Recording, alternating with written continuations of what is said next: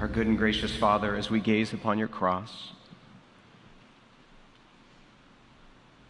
upon the incomparable sacrifice of your goodness and your grace,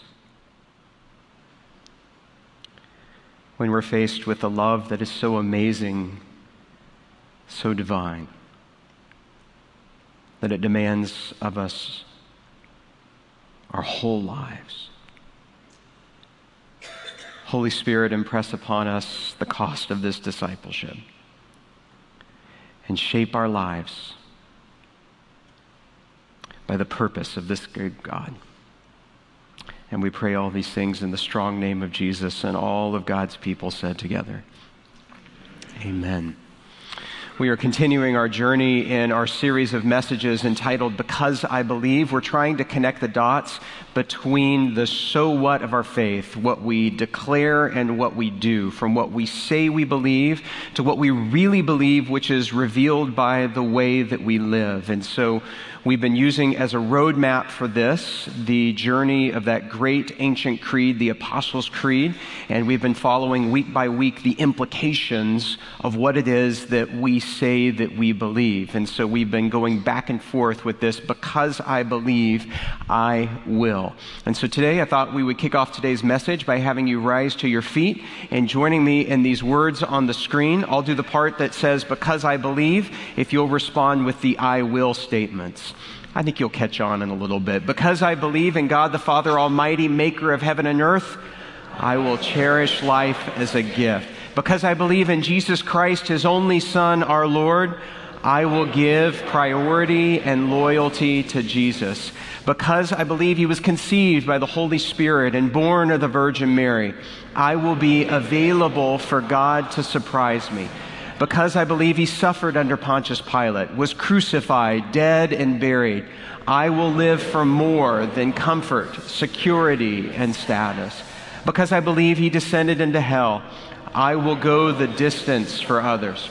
Because I believe on the third day he rose again, ascended into heaven, and sits at the right hand of God the Father, I will trust that God is in control. Because I believe from then he shall come to judge the quick and the dead, I will be ready to make every moment count. Because I believe in the Holy Spirit, I will partner with God each day. Because I believe in the Holy Catholic Church, the communion of saints, I will not walk alone. Because I believe in the forgiveness of sins, I will not carry grudges. And because I believe in the resurrection of the body and the life everlasting, I will not give up. Amen. And you may be seated. In 2011, quarterback Aaron Rodgers was on top of the football world. With the footwork of a ballet dancer and the arm of a cannon, Aaron Rodgers had an MVP caliber season and had an unbelievable road and journey towards the Super Bowl championship and the Lombardi Trophy.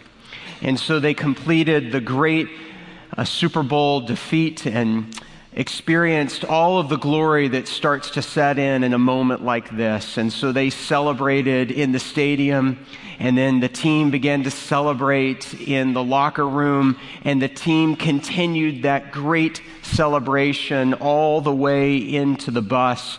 They're riding in the bus away from the stadium. Aaron Rodgers reflected that they're passing the Lombardi Trophy from one to another around their heads, around the top of the bus, when all of a sudden this little dark ache crept into Aaron Rodgers' soul. In the midst of that celebration, with the trophy lifted above their heads on the bus, Aaron Rodgers said, this came to mind.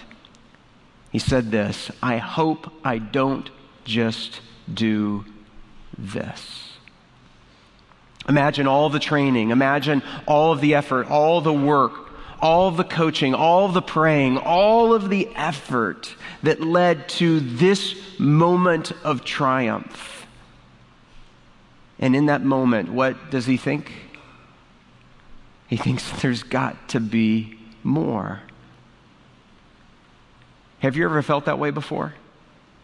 Not the whole Super Bowl victory part. I mean, the whole part about that maybe you've realized a dream, maybe you've accomplished a goal, Maybe you've checked something significant off your list, or maybe you've climbed to the top of kind of a mountain of success in your own kind of little world, and when you got to that top, you said, is this all that there really is? There's got to be more. Stephen Covey works with a lot of executives, a lot of CEOs, a lot of leaders in both the for-profit and the not-for-profit sector and government officials. And he says that one of the things that he's learned about all these people that climb the ladder of success, and he writes this, he says, if the ladder is not leaning against the right wall, every step we take just gets us to the wrong place faster. And so what I'd like to do today is to make sure that we've got the ladder of faith leaned up against the right kind of life. And so if you will, turn with me in your Bibles to Matthew chapter 4. We're going to be looking at a significant moment in the life of Jesus. And while you're turning there, I think one of the remarkable things about Jesus is not only did he come to give us life, he also came to show us what this life was really for. In this moment in the journey of the way that Matthew unfolds the drama of the gospel and the life, death, and resurrection of Jesus, this is a story that comes right on the heels of the baptism of Jesus. And so we have here Jesus who, like the skies rip open and the favor of God descends like a dove from on high. Here is God's Son. Here is the King. Here is the Messiah. And the question is, what is Jesus going to do with all of that blessing, all of that favor from God? What's he going to do next? Is he going to march on Jerusalem and kick the Romans out? Is he going to go all the way to Rome itself and dismantle the evils of the Roman Empire? No, that's not what Jesus is about to do. In a moment of solitude and silence, he begins a 40-day journey into the wilderness, facing alone what we would care to avoid. Then Jesus was led by the Spirit into the wilderness to be tempted by the devil. And after fasting 40 days and 40 nights, he was hungry. The tempter came to him and said, if you are the Son of God, tell these stones to become bread. And Jesus answered, it is written, man shall not live on bread alone, but on every word that comes from the mouth of God. Then the devil took him to the holy city and had him stand on the highest point of the temple. If you are the Son of God, he said, throw yourself down. For it is written, he will command his angels concerning you, and they will lift you up in their hands so that you will not strike your foot against a stone. And Jesus answered him, it is also written, do not put the Lord your God to the test. Again, the devil took him to a very high mountain and showed him all the kingdoms of the world and their splendor. All this I will give you, he said, if you will bow down and worship me. Jesus said to him, away from me, Satan, for it is written, worship the Lord your God and serve him only. Then the devil left him, and the angels came and attended him. I don't know about you, but I'm glad that I am not Pastor Joel Osteen's publicist this week. This has been kind of a rough week where he has gone viral in all of the wrong kinds of ways. I mean, imagine this. He's the pastor of the largest church in America in the midst of this city that's going through a crisis. And at first he addresses the crisis with little platitudes from Twitter saying, don't worry, God's got this, or don't let the doubt and the waters of doubt get above your head. Then it's, hey, the church is not open because you can't get to the church because of the floodwater, but we find out that that's not true. And then it's like, well, we didn't open the doors of the church because the city didn't ask for help. This has not been a good week for Pastor Joel Osteen. There's lots of things flying around the internet comparing him to the Noah who wouldn't let the animals in the ark, or the innkeeper who told Mary and Joseph that there was no room in the end. Now, there's a couple of things that are unfair and a couple of things that are fair about this criticism. The things that are unfair, to me, are very clear. When we go through moments of crises like this, we're always looking for someone to blame. And so Joel Osteen, as a televangelist, is an easy target for kind of the public shaming and the self-righteousness. And as your pastor, I just can't condone getting on that bandwagon. But there is a part of the criticism that is absolutely fair, because it is in a moment like this that it exposes what we really believe about God, and it exposes in this moment the shallowness and the weakness of what is proclaimed in that church and in many other congregations across the United States. What is often referred to as prosperity gospel or success gospel or health and wealth gospel or name it and claim it gospel. Basically, that you can call down prosperity and material blessings from heaven if you pray and do the right things. Let's be absolutely clear. When the floodwaters rise to a certain level, that gospel washes away. Ross Douthat puts it this way: while Orthodox Christianity suggests that evil is a mystery to be endured, the prosperity gospel suggests that evil is something that can be mastered through a combination of spiritual exertion and the divine intervention it summons up. If you fail to master everyday events and fall into struggles and suffering, it's a sign that you just haven't prayed hard enough or trusted faithfully enough or thought big enough. The book, Your Best Life Now, isn't going to help you in the moments when the floodwaters come rushing at you.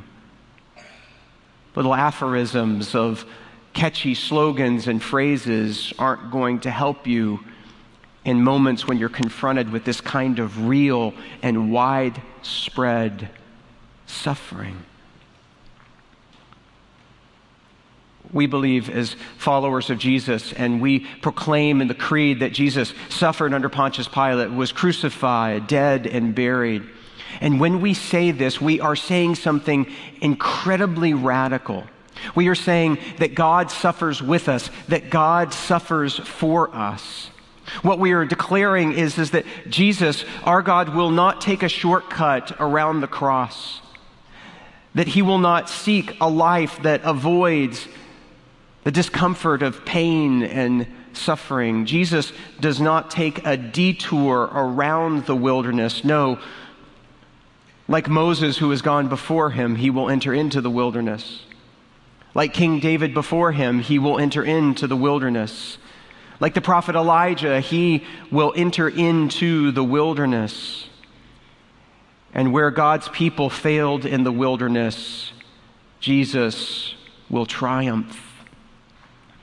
It is critical for us to have a faith that is robust enough to incorporate the suffering of this world in those moments where we have to, whether we like it or not, go through those moments of wilderness trial. What do we learn from Jesus in the midst of his wilderness test? We learn a couple of things. Let's just walk through them quickly together. First of all, in the first test where he is asked to turn stone into bread, it is a test of comfort. Will Jesus use his power to satisfy and to meet his own needs? But Jesus won't do that.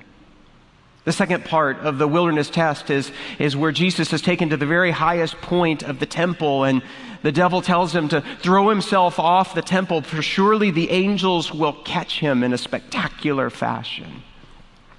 Will Jesus use his blessing from God, his favor from God, to protect himself from harm? No, he won't.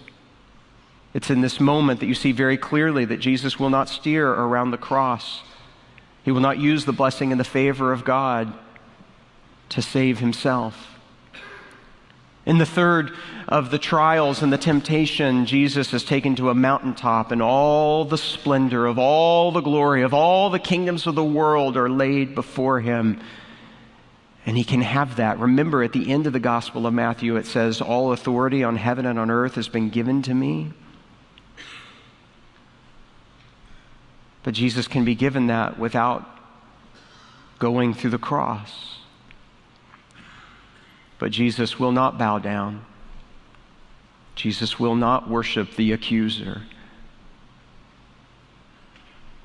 Jesus goes through the wilderness and suffers with us and for us. How about you? How do you do in the wilderness? Do you respond by feasting on the Word of God as Jesus did? Or do you respond in those moments in other ways? There's a wilderness area up in the mountains of Wyoming that had one of those comment cards, one of those places where you could fill out a little kind of survey, make some suggestions of how to make things better. And apparently a park ranger over the years accumulated some of the more interesting ones and compiled them together and published them. And this is what some people said about living in the wilderness. Number one, the coyotes made too much noise last night and kept me awake. Please eradicate these annoying animals. Number two, trails need to be reconstructed. Please avoid building trails that go uphill. Number three, a small deer came into my camp and stole my jar of pickles. Is there a way I can get reimbursed? Please contact me at... Number four, a McDonald's would be nice at the trailhead. Actually, that's not a bad idea. Number five, the places, I love this one, the places where trails do not exist are not well marked. You just got to stop and think about that one for a little bit. And lastly, there are too many rocks in the mountains.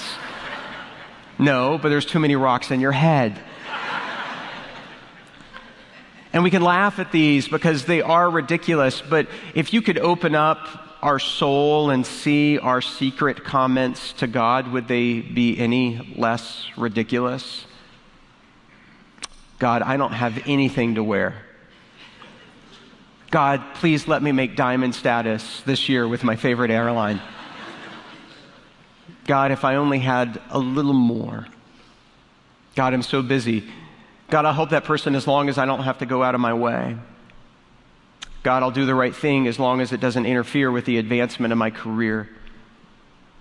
God, help me to look good in the eyes of others. Our wilderness journey is filled with complaints. Our wilderness journey is filled with wanting to serve ourselves. And yet what we learn from Jesus and his mission and the way that he lived, not just that he came to give us life, but he came to show us how this life was really meant to be lived, what it was really for. Jesus says it most succinctly when he says that the Son of Man came not to be served, but to serve and to offer his life as a ransom for many. That's what it's all about. In other words, true success, true satisfaction, true joy is not found in having all of our needs met. It's not in having all of our desires fulfilled or our wishes granted. What life is for? It's about giving ourselves away in self-sacrificial and life-generating love. We've seen so many examples of that this last week. One of those examples happened at a Chick-fil-A. Don't know if you saw the story of a store manager by the name of Jeffrey Urban in Houston area. The store was closed because of the hurricane, and Jeffrey came to check on the store to make sure that everything was okay, to see if they had power, to see what their supplies were like, to things that needed to happen with inventory in order to be able to open up in a day, a couple of days, to assess the damage. The owner specifically said, hey, whatever you do, corporate said, don't answer the phone because you don't want to confuse people that you're open. And Jeffrey was going to be the only one there. It's not like he could do anything about the needs of customers. But the phone was ringing again and again. And one time he glanced over at the caller ID while the phone was ringing, and he noticed that it was JC and Karen who were calling. They were regulars. They were senior adults, or what we like to refer to at Peachtree as grand adults. And so because he knew them and he knew them well and wanting to make sure that they were okay, Jeffrey answered the phone. And sure enough, JC was on the other line, and he said that he would love nothing more than to order his favorite daily chicken and biscuits, which is proof that God loves us and wants us to be happy. And he said he'd like to also have with that order a boat, if at all possible, because the waters were flooding their home. Well, a couple of hours later, because Jeffrey called Cindy, the owner, and Cindy's husband had a boat and a jet ski, a couple hours later, they showed up at JC and Karen's home with a jet ski rescue and a number 2 special. Showing up where it really counted. Because we live for more. There's a young man by the name of Eric who he and his family's house was completely flooded. And I want to show you a video here while we talk about this of him getting to his house, assessing the damage from being away. And with the water, 3 or 4 feet high, him sitting down at this room that's completely flooded and taking a moment to take it all in and to play music in the midst of the flood. It's a captivating moment, right? But what really captivated me was not just this poignant video. It was what he posted when somebody grabbed this video and put it on Instagram, what he said with it. I think it's all finally sinking in a little. What we used to have going is the city is gone. I really think God is going to do something completely new here. I'm excited to see the new beauty in the suffering, not just the alleviation of the suffering, but beauty in the midst of the suffering. And then quoting in his post a long passage from Romans chapter 8, most of the chapter, and this is part of what he quoted, not just a phrase here or there. He said, "For the creation waits in eager expectation for the children of God to be revealed. For the creation was subjected to frustration, not by its own choice, but by the will of the one who subjected it, in hope that the creation itself will be liberated from its bondage to decay and brought into freedom and glory of the children of God. We know that the whole creation has been groaning as in the pains of childbirth right up to the present time. And not only so, but we ourselves who have the first fruits of the Spirit groan inwardly while we eagerly wait for the adoption to sonship, the redemption of our bodies. For in this hope we were saved." Does this sound like prosperity gospel to you? That we, even those who experience the first fruits of God's glory and power, we join the creation in a fallen world with the tears and the groaning of that not all things are well. But we trust that God is working to renew all things. And then here's a picture of Colette and her little girl, Jordan. Jordan's 3 years old. In Beaumont, Texas, they were fleeing the floodwaters in Colette's car. And finally, the floodwaters would not allow them to go any further, that their car was no longer of any use to them. So they got out of the car and began to set out on foot. They tried to stay close to the car, but the waters swept them away into one of the canals. half a mile later, with a mom desperately trying to keep her 3-year-old daughter above the surface of the waves and out of the current. Some first responders saw the pink backpack that little Jordan had on her back. And when they got there, they noticed that Jordan had hypothermia already, and that her mom didn't make it. The New York Times put it like this: but even as she succumbed to the floodwaters, she never let go of her daughter. Greater love has no one than this, to lay down your life for a friend. Little Jordan's middle name is Grace, Jordan Grace. And she will forever be marked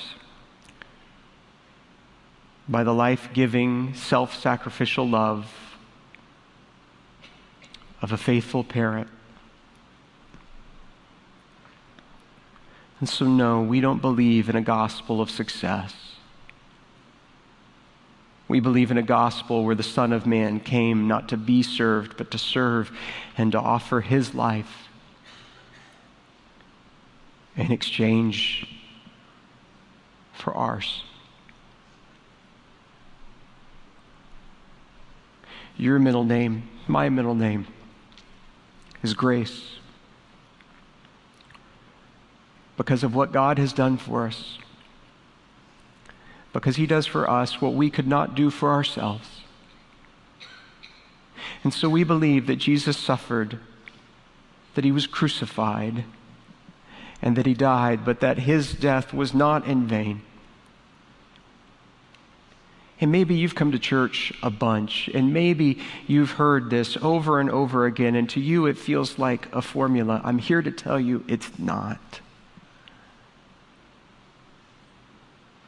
That Jesus came to give you life. And he came to show you what that life is for. And so stop trying to climb the ladder with it leaned up against the wrong building. And I promise you that no matter how hard you strive, no matter how feverishly you work, and no matter how high of a mountain you get to the top of, that you, like Aaron Rodgers, when you get to that moment of your highest and greatest achievement, when you get there, if it's without the gospel, if it's without God, if it's without grace, what you will experience is, I hope I live for more than this.